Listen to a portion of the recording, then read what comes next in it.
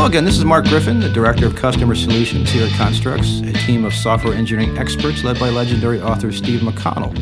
Here we believe every software team can be more successful delivering higher levels of business value.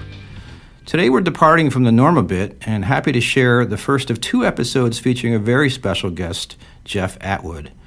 Jeff is a software developer, author, and entrepreneur known for many things, including his coding horror blog, co-founding the computing programming question and answer website Stack Overflow, and is currently developing Discourse, a powerful open source discussion platform. Over the holidays, we recorded Jeff and Steve McConnell discussing Steve's new book, More Effective Agile, which Jeff had just read. Steve and Jeff have known each other for a long time, since Jeff reached out regarding using coding horror as the name of his blog. Many of our astute listeners will remember that coding horror was the title of a repeated sidebar in Steve's book, Code Complete. Well, I'm getting a little bit ahead of myself. Let's let Steve tell that story. Enjoy. So I remember getting a contact from Jeff, and it was funny to me because the coding horror sidebar was actually one of my favorite parts of the book, too. And so I thought it was pretty cool that somebody had zeroed in on that part that I liked so much. The one thing I didn't like about it was that in the draft version of the manuscript, I had a version of the coding horror icon that I really liked. And then when the book came out with the final art, I actually didn't like the marginal art they had for that as much as I liked the art in the draft. So it's kind of funny to me when I look at your blog and I see that published version of the coding horror icon. I like the idea, but I'm always like, oh, I kind of liked my original version of that draft art better. So obviously the blog and the idea of coding horror has resonated because it's been a super popular blog. I mean, the blog has been about as popular as the book, if not more so. Yeah, well, that's quite a compliment. I mean, to me, that was just such a groundbreaking book, and the way it concentrated on, sort of the way you treat each other in your work environment and the way you approach the work. It was a very thoughtful, sort of introspective way to look at it, and very holistic, and rang very true to me. So, I kind of wanted to riff on that with the blog, right? Like, what are the deeper ways that you improve yourself as a programmer? How do you improve yourself as a person even, And I thought those were really powerful, resonant concepts. And, yeah.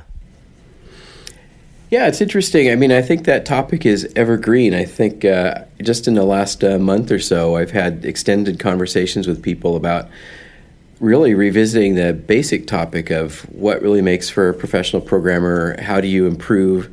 Are really good programmers born or made? If you start out as a mediocre programmer, is it possible to become a really good programmer, or do you have to be born that way? I mean, these are interesting topics still, I think. Yeah, absolutely. And one thing I do want to mention is you gave me a copy of your new book, More Effective Agile, and it really struck me going through that book how software development has changed. The way we approach it has changed, and I was curious, what your thoughts are, having written, books. I mean, what year was your earliest book? Code Complete. Yeah, that was the first one. That was the first thing I ever wrote. Was a 900-page book. Even from Code Complete, the way we approach software development has kind of been changing, and I think for the better. So I was curious what your take was. Do you feel like it's been a radical change? Do you think things are completely different than they were, say, in the mid-'80s, the 90s? I think it has been a pretty radical change, all things considered. And, it's been gradual. It hasn't been like anything happened overnight and all of a sudden everything was massively different. But I do think it's been a steady accumulation of improvements over time. And, I think some of the issues that I talked about in the first edition of Code Complete just basically don't exist anymore. I think really crude programming environments, everybody's got things they like and don't like about their environment, but in the first edition of the book I had a vision for essentially an IDE, and by the time the second edition came around I didn't need it anymore because the vision had essentially been realized in commercial products. And so the tool support is better. The idea of fragmented tool chains where you spend huge amounts of time just trying to get your editor to talk to your compiler, to talk to your linker. These problems I think are largely gone. I think in certain environments we still see instances where people have that kind of issue, but in the main it seems like it's way less common. We do technical due diligence as part of what we do at Constructs, and we don't see a lot of code that has like no attention to variable names or just completely random variable names. For the most part, we see code where the names are at least okay. That was not the case when the first edition of Code Complete came out, but I think that's an improvement. And I mean, that's all just at the code level. I think we don't, we still do occasionally see, incredibly huge classes or routines that might be 1,000 or multiple thousands of lines long. But again, that's really the exception. It's the rare exception now, whereas it was, maybe still the exception 25 years ago, but it wasn't anywhere near as rare. And just, way more thought put into modularity. And it doesn't mean that everybody has become a great designer, but it does, I think, mean that people are at least trying to pay some attention to the details at the code level.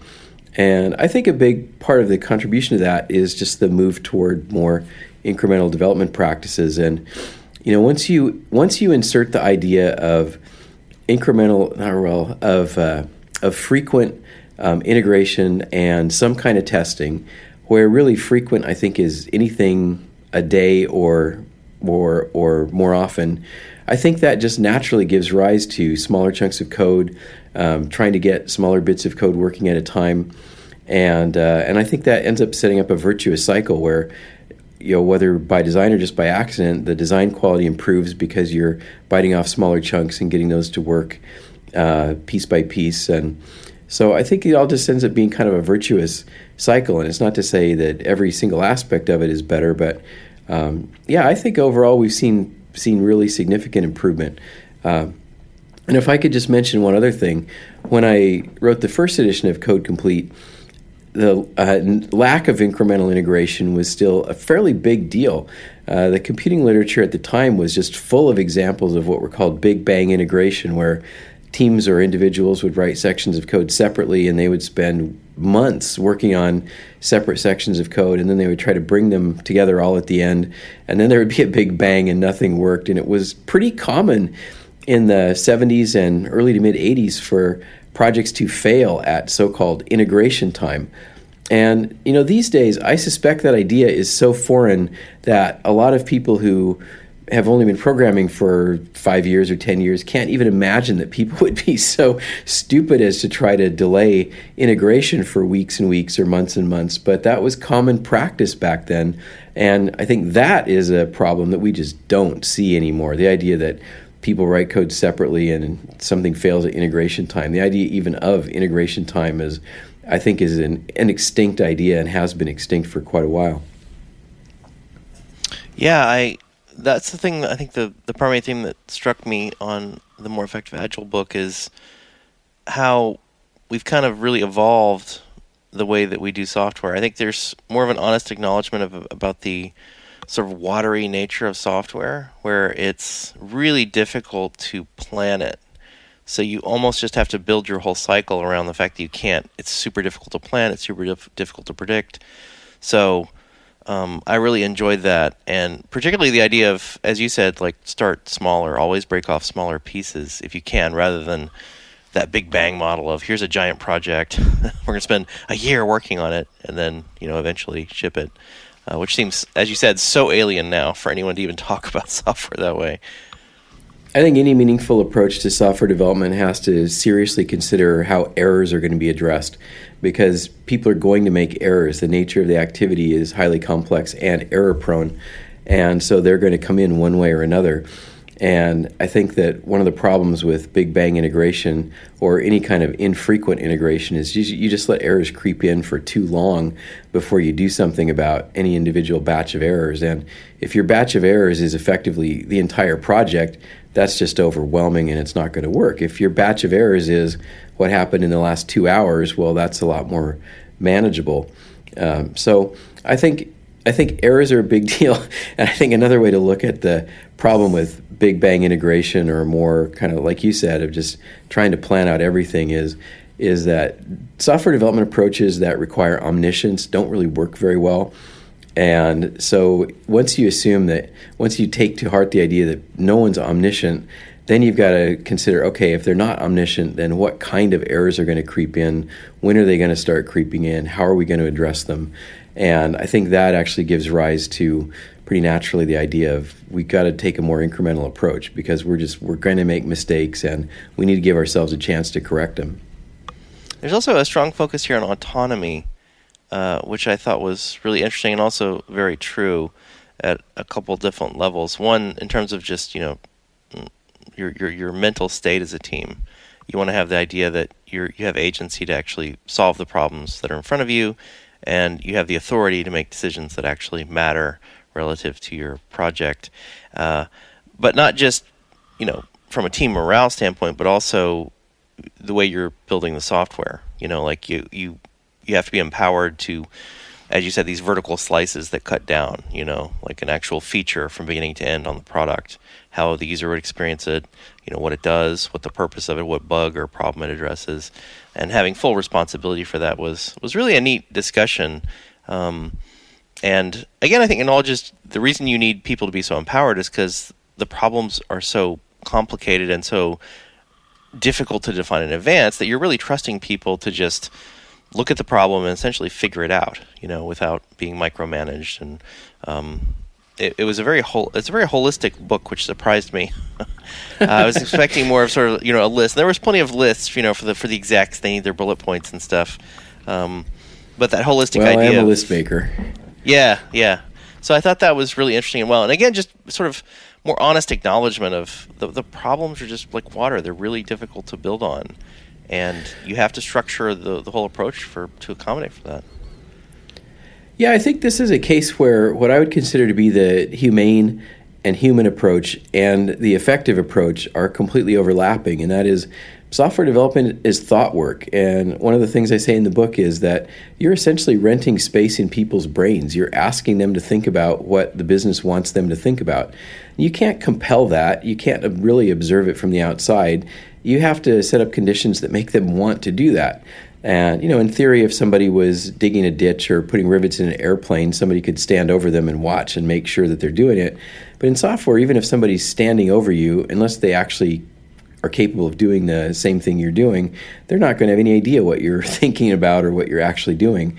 So the idea of giving people autonomy, I think, not only is it kind of enlightened management practice, but it also is probably about the only way this works effectively, just because you've got to set up conditions that make people think about what you want them to think about. And, and you can't compel that. All you can do is, it's sort of like gardening. You can plant the seeds or till the soil and plant the seeds and make sure there's enough water, but you're not going to be the thing that makes it grow. You've got to just stand back and let it grow after you've created the conditions for it. And I think setting up and running a successful software development team is similar. You've got to set up the conditions, but the team is what has to do the work. Yeah, so that was, I think, fun to read. And I think I've read, most of your earlier books, but it was nice to see what I viewed as sort of an evolution, and everyone's not just yours, but just the way the industry is looking at this. Like, it feels like actual improvement. Because the whole Gilligan's Island metaphor, which you used in Code Complete, actually was quite amusing to me, that you keep doing the same things and you're always stuck on the island. Like, it feels like we're actually getting off the island a little bit, which is nice, Well, we're dressing up the island at least, for sure.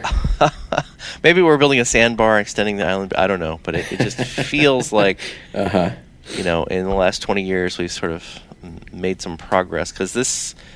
I run Discourse, which is a big, giant open source project. And so every time I'm reading this, I'm thinking, I'm essentially the product owner. So this is a book that was kind of literally written for me in terms of the way you approach stuff. And I found that, the advice here is accurate. Like it makes sense. It's the way we approach Discourse for the most part. And yeah, I think there's a huge overlap there, and I can't remember if I actually said it in More Effective Agile or not, but in one of the talks I give, I say that one of the keys to successful leadership in software development is treating your staff like volunteers. And to me, I don't actually see a huge amount of difference between running an open source project where really everybody is a volunteer versus running an in-house project where number one, you're renting space in people's brains, and so in that sense, they're kind of volunteer because they've got to want to do the work. But in another sense, in today's labor market, people are incredibly mobile, and if they don't like doing what you're doing, they can easily move somewhere else. And so, you're paying them, so they're not volunteers in that sense. But it's a relationship where you have to hold the relationship gently. I think so I play golf a little bit, and Arnold Palmer said that you should hold your golf club like you're holding a small bird in your hands, and he's trying to say be very gentle. And I kind of think in running a software team, that same idea applies. You've got to hold it like you're holding a small bird in your hands. It's you have to be gentle with it, give it direction, but if you overwhelm it, it's pretty easy to crush the spirit of the team and not get the results you want. Yeah, absolutely.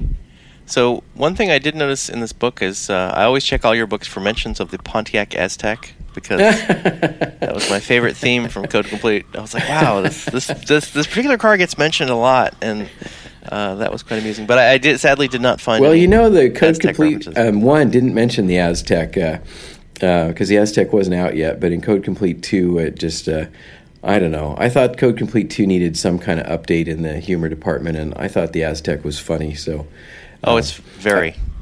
I will say that I was for some reason thinking about the Aztek a couple weeks ago, and my favorite column on the Aztek is by this columnist who referred to himself as Pope Alien, and it hasn't been online for several years, but it did occur to me to go search for it in the Wayback Machine, and I was able to find the original column in the Wayback Machine, so I was quite pleased with that. That's always very satisfying when that comes together.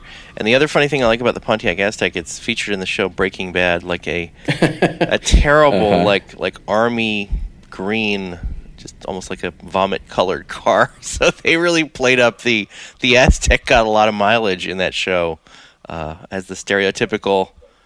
I saw a clickbait thing that talked about the most influential cars of the 20th century, and Aztek was on the list. Wow. And I couldn't believe it, but they referred to it as essentially like the very first attempt at a true crossover vehicle. And I find that a little hard to take just because, and the article was very defensive. It just talked about, the article essentially said the whole thing would have worked great except they used overly cheap plastic in the car. And I do not think that was the main problem with that car. But just that plastic. Yeah, that was the only real problem. That makes sense. Right. So another thing I liked about the book is sometimes you come up with some very colorful and fun metaphors. And I think my favorite one for this book is the Cynefin framework. Oh, yeah. Which is, did you say it's a Welsh word? What? It has a very interesting etymology. I had never heard this word, so. Yeah, so as I understand it, and I did not come up with the idea. Dave Snowden is the one that's usually credited with coming up with the idea, and I think he actually co-authored it, but he's the guy who kind of took ownership of it and ran with it. So Cynefin is a Welsh word that translates, apparently it doesn't translate exactly into anything in English, but roughly translates into habitat or neighborhood. And I think the thing that is meaningful about that is Cynefin is a means of understanding complexity and uncertainty, and Snowden refers to it as a sense-making framework. And as a left-brain guy, when I hear phrases like sense-making framework, my skin kind of crawls a little bit. But I think what he's trying to say, well, he doesn't try to say this, he actually says this, is that technical people are very inclined to categorize and classify. We want very tidy taxonomies of things where we can put it into outline form and there are crisp boundaries between the different categories. And Cynefin is not that. Cynefin is not saying that there are crisp boundaries. It really is the concept of neighborhood or habitat just says, look, there are clusters of meanings that occur together in a neighborhood or habitat. And it just helps you make sense of the complex or uncertain situation that you're seeing. And I think the point is that not all of the attributes are going to apply in all cases, and you're going to find cases where 6 of the attributes from one neighborhood apply and 3 of the attributes from another neighborhood apply. But that does still help you in understanding what you're dealing with. And I found Cynefin to be a very useful way to introduce the need for agile development practices and introduce a basis for understanding why really linear practices like so-called waterfall model end up being so challenged, really for reasons that you mentioned a little bit ago, in terms of just the idea that you could plan everything out from the beginning, know everything that you're possibly going to need to know from the beginning, and so on. Yeah, the implicit acknowledgement in the book is that you essentially have to get stuff out into the world and use it to understand it, which is very, very true to me at the deepest levels of programmer. Like, and I often say on the Discourse project that we have to get a feature to the point that we can live with it before we actually even understand the feature. Meaning, it has to be active, live. It has to be part of our normal routine in using the software. And even then, like, it'll behave totally differently than I thought it would. Like, there's this big disconnect between the way you think things are going to work and the way they actually work once you ship it and start using it on so many levels. So it's nice to sort of see that acknowledged. And so this Cynefin framework, I also love the way that you get through this discussion and then you essentially there's 4 quadrants. There's complex, complicated, chaotic, and obvious. And then you're like, no, we're just going to throw out the bottom half of this chart because that doesn't happen in software, right? You threw out the chaotic and the obvious. Yeah, that's right. And I mean, obvious says that the factor in obvious that I think is just completely inapplicable to software is there has to be one universally agreed upon solution to the problem. And I don't think I've ever in my entire career seen a software problem where there was one universally agreed upon solution to the problem. I mean, the whole nature of software design is that it's non-deterministic. So I would challenge someone to come up with any problem that's simple enough that there would be one universally agreed upon solution. And in the book, I think I mentioned Hello World as the most complex problem that would apply to. But I'm not even sure you would get universal agreement on any individual Hello World program. So I just think that domain doesn't apply. Right. That was a very effective, colorful analogy. I really like that. And then another thing you mentioned in the book as almost like it's so good that it's almost a silver bullet. I really found I wanted to clap for that part because I just like that point so much. Do you remember what that was in reference to? No. It was about putting programmers in direct contact with the users. Oh, mm-hmm, and right. In a way, like the Discourse project that I'm on is kind of one of our implicit models is like that's how we run Discourse. You know, being an open source project, we don't really have a choice, but I think it's possible to run a lot of software this way, except for super highly, like, I don't know if you could do an air traffic controller software this way, but a lot of software that you're going to put out into the world is just, you know, having the people on your team regularly interact with the users. And that's what Discourse is. It's a tool for interacting with your users, right? Like, how is this working? You know, what are we doing here? How do I install this? You know, what about the usability questions? All that stuff we discuss, like using Discourse itself. It's a tool that facilitates that kind of structured discussion. And I realized when selling Discourse, one of my implicit lessons to other software teams was, well, this is just how you do it, right? Like, you put the stuff out there and then you go talk to your users. And it was interesting that I would talk to people and they'd be like, what? Like, what do you mean? Like, we talk to the users? Like, they don't.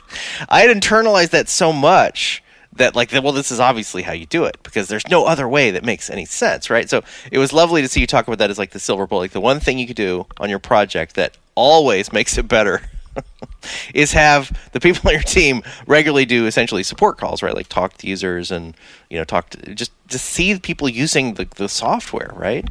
I love that. Yeah, and I think that, you know, different kinds of software are intuitive to developers to different degrees.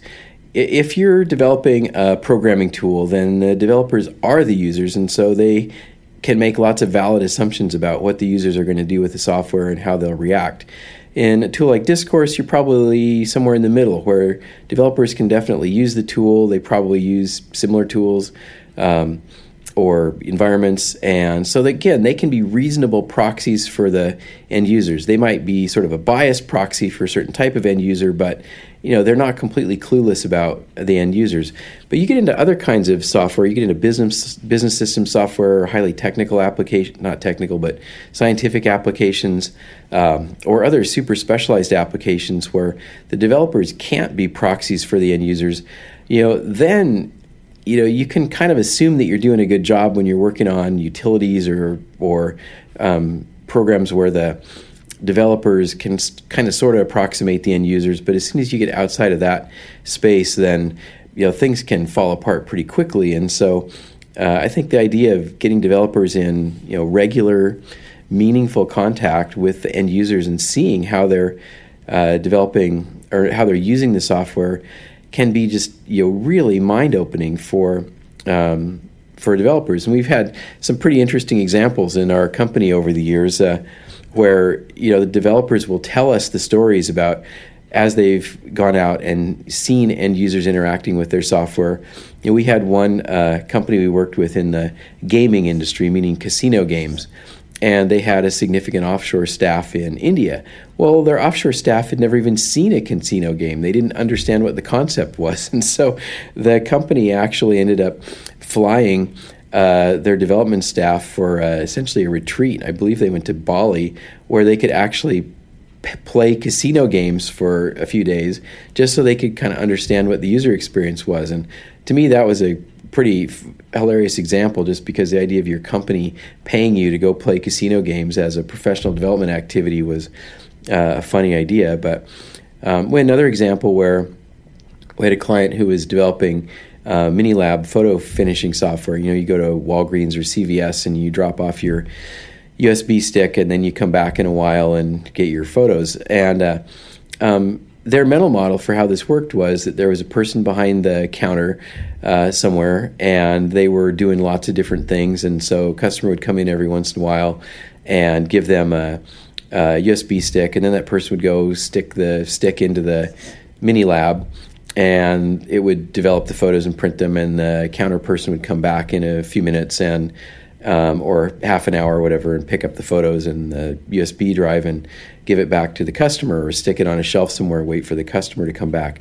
So their whole usability philosophy was people coming in infrequently to operate the Minilab. But when they went out in the field and observed people using it, what they found was there was a person sitting on a stool just feeding one USB stick after another into the machine, and the machines were very highly utilized.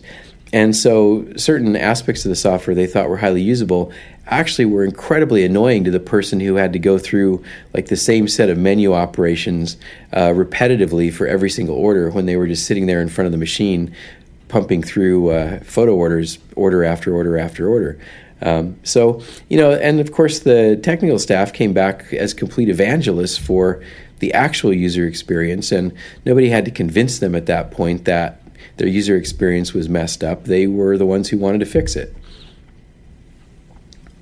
Yeah, that's fantastic, and I loved reading that because there's no silver bullets, right? Which is one of the deeper lessons of software as well. Is there's no one button you can push to make all this magically work. It's actually quite complicated to get any of this to work at all. It's incredibly complicated. Right, you didn't run out of topics in your blog after 3 months. You've been going for a long time now, and I mean, it kind of says it in itself. There's no shortage of topics that matter. Yeah, and in fact, a talk I gave recently, I talked about the show Chernobyl, the HBO show, which is actually a brilliant engineering retrospective. It's basically the whole thing is a giant advertisement for what we call postmortems. When something goes wrong, in this case horribly, horribly wrong, in a way that the Earth has never seen before, the detective work and the value you get out of sort of doing a retrospective, which you also talk about in your book of, something happened, in this case something bad, but as you also point out, you want to celebrate the good and the bad, like good things happen. But just getting to the bottom of that and almost like just cataloging the ways you can fail. That's another topic you cover, definitely in Code Complete, that really resonated with me. It's like, at least think about all the things you could do wrong, and periodically mentally go, am I making this mistake? Are we making this mistake? Is really powerful. I mean, it seems like a negative way to look at the world, but it's easier to enumerate, like, okay, and again, postmortems, if you look in the industry, like, what are the common ways that software teams fail? You can at least think, well, if I'm avoiding the top 5 ways that projects fail and I'm actively thinking about them, I'm probably doing better than 80-90% of the teams out there, right?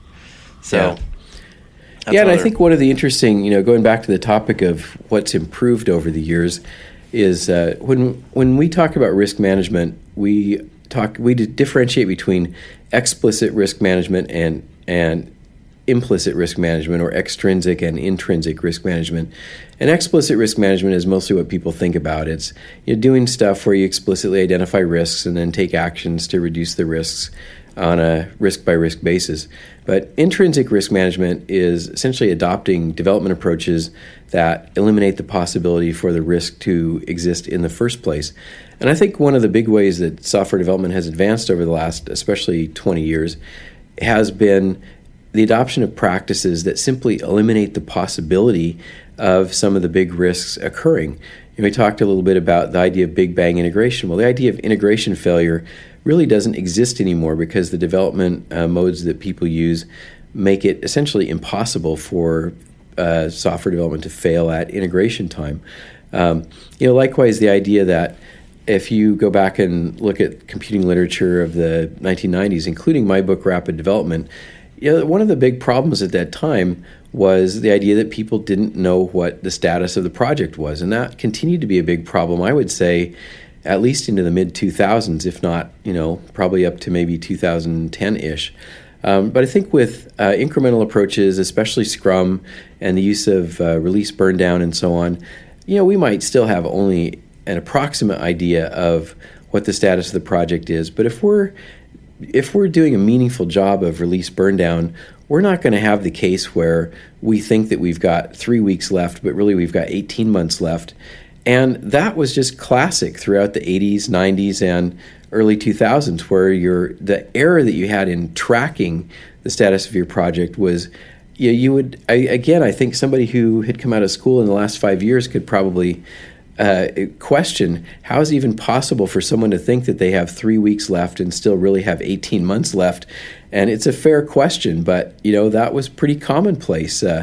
I would say as recently as 15 years ago, maybe even 10 years ago. So so I think that's been a big improvement in the way software is developed, is just knocking the knees out from under a lot of these bigger risks. And we definitely still have the risk of misunderstood requirements, not really understanding what the user wants. That's one reason I mentioned that near silver bullet of putting developers in direct contact with customers is, we still see, teams that use, pretty effective agile development practices, but the part around requirements and really understanding user needs is not that effective. So, it's kind of the cliche of they're developing a solution to the wrong problem very quickly and efficiently and transparently, but it's not the right solution.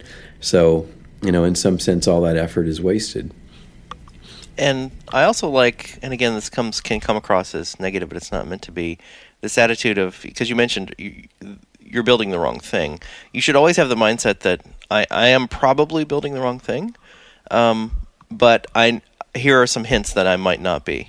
Actively always look for the path of proving that you're not literally building the wrong thing. Because that's the norm. The norm is to build the wrong thing. And when you don't, it's like a happy accident. It's like, we didn't build the wrong thing. We actually built something good that people wanted and people enjoy using. Is more rare. It's something you have to treasure. It's something you have to actively strive for. It's almost like failure is the default mode. Mostly because the domain is just really complicated. And by failure, I don't mean complete failure, but just meh, basically, 50-50. It's half good, half bad. It's debatable whether that's a failure. But the further you can push to the other side, it's prove that you're actively, getting great results. I think is important. Yeah, I think I don't talk about this in More Effective Agile, but there's an interesting book by Henry Petrosky, who's a civil engineering professor, called Design Paradigms. He goes through a number of famous bridge failures and tries to see what the common causes of the failures are. And his dissection of it is basically that most of the notable bridge failures occurred after a period of successful designs, and occurred because the designers got into a mode of basically trying to copy the successful attributes of prior bridge designs instead of designing for all the failure modes of the new bridge. And his suggested remedy is essentially you need to consider the failure modes every time and really think through what are the unique aspects of this project and what are the unique ways that it could fail, and then account for those in your design. And And I think that applies to lots of aspects of software development. Like you said, it applies to, am I really building software that's going to delight the customer, or is it going to be met with complete apathy? But likewise, is my design actually going to work, or do I have flaws in my design? Does my plan make sense for the kind of software? Does it, treat it as the right domain in the Cynefin model? Is it appropriately staffed? Do I have the right people on the bus? All that kind of stuff. Yeah, there's like a million ways to fail and a precious few ways to succeed. So you got to kind of thread that needle. Yeah. And if you do it right, it's actually just defensive engineering, as you mentioned with the bridges, right? You're just thinking, what are the basic physical properties we're always dealing with here? Like, what are the global constants? And how have we dealt with those? Like, always make sure in the back of your mind is, we have to have fundamentally sound engineering, right? Like, regardless of, what it is we're actually building. Now, another sentence I really liked in your book, it says here, where sequential approaches fail in bureaucracy, agile approaches fail in anarchy. And that sentence also spoke to me because you're right. Like, there's no magic bullet here. You're just balancing trade-offs, pros and cons, and trying to match your process to the thing that it's marching alongside. In other words, the watery nature of software development requires a lighter, more delicate touch and like action at a distance, right, to really work. But the downside of Agile, and we definitely see this on open source projects, is anarchy, right? Like, it does feel an awful lot like anarchy at times, I must say. And the other thing that surprised me about open source is everything is always broken, right? Like, there's this sort of honesty about, look, we're doing what we can, but and even with Discourse, like the current version of Discourse is always the latest version that was checked in to GitHub, which sounds completely anarchic, right? Like, if we're troubleshooting Discourse, one of the first things we'll tell people is like, well, install the very latest code in Discourse so I can tell where you are, and I know you have all our old fixes, and whatever bugs you have are like bleeding edge, brand new bugs, which sounds totally anarchic, right? No software project would say, well, there's the stable version here, and then we have a beta version, and it's just funny how far we got from that with Discourse. We're like, nope, just the current version is the best version. We kind of have we do have stable versions technically that we support and we'll backfix to, because there's a certain amount of stability some people need, but there's also like, be honest and like, look, this is open source software. It's going to be a little anarchic. Like, you're always going to want the latest version because that's the version I trust the most personally as a programmer, and it's the version we essentially designed for. It's amazing. Like, even on our hosting customers, we really aggressively roll out latest versions to them. Not to the point that, for example, metadiscourse.org is actually live on GitHub. So you can go to GitHub, look up Discourse project. Every time someone checks something in, that is built immediately, and assuming it passes all our testing, is deployed to meta.discourse.org, like live with check-ins, right? Mm-hmm. So it's a little more diverse than that for customers, but this embracing of anarchy was funny to me at first, because you realize, like, oh my god, everything is broken, right? Like, nothing is working exactly the way it's supposed to. It's working for some definition of working, and that's what you gotta, like, I believe you had another term in the book, what was the measurement of done, right? Like, how do we define done? You kind of change your definition of done for open source, but then you're like, I'm okay with this, because it more correctly estimates, like, software should be alive. It should be always growing. That's number one. You sort of alluded to that with the gardening metaphor, which is actually one of my favorites as well, because, tilling the soil, appreciating the seasons, that's all very software-y stuff to me. But that's the acknowledgement you have to have, is, this implicit anarchy is in the process, and that's actually the correct model. Yeah. So you're so much deeper in open source than I am. Let me ask you a question, or do a check on one of my perceptions. I tend to think of open source projects in terms of, in algorithm design, there's a notion of a heuristic algorithm that either converges or doesn't. And one of the things you can have with a heuristic algorithm is that it can diverge. You just never get to a solution. And so with that kind of algorithm, you've got to have a seed that is a seed that leads to convergence.